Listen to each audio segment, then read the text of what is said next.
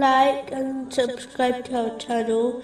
Leave your questions and feedback in the comments section. Enjoy the video.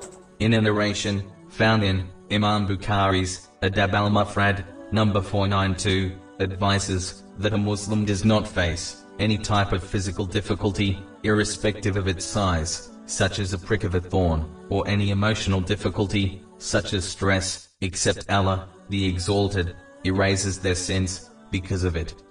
This refers to minor sins, as major sins requires sincere repentance to be erased. This outcome occurs when a Muslim remains patient from the onset of the difficulty until the end of their life. This is important to understand, as many people believe they can complain initially and then show patience after. This is not true patience, this is actually acceptance, which occurs with the passing of time. This has been indicated in a narration found in Sunan an-Nasa'i, number 1870. In addition, patience needs to be shown throughout one's life, as a person can destroy their reward by showing impatience down the line. A Muslim should remember that it is far better to have their sins erased through these difficulties than to face hell while still possessing them.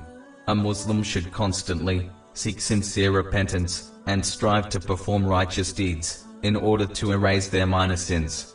And if they encounter any physical or emotional difficulties, they should remain patient, hoping for their minor sins to be erased and to obtain an uncountable reward. Chapter 39, verse 10. The patient will be given their reward without account.